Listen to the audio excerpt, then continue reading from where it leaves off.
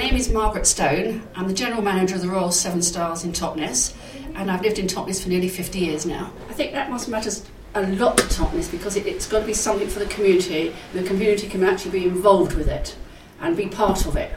and also own part of it. One of the things that I would like to see down there is very much something for the community in the way that we can bring young people and old people together, because most projects are either for young people or for elderly people, but I think that young people can help elderly people and elderly people can help young people, and I think that's really, really good for a town.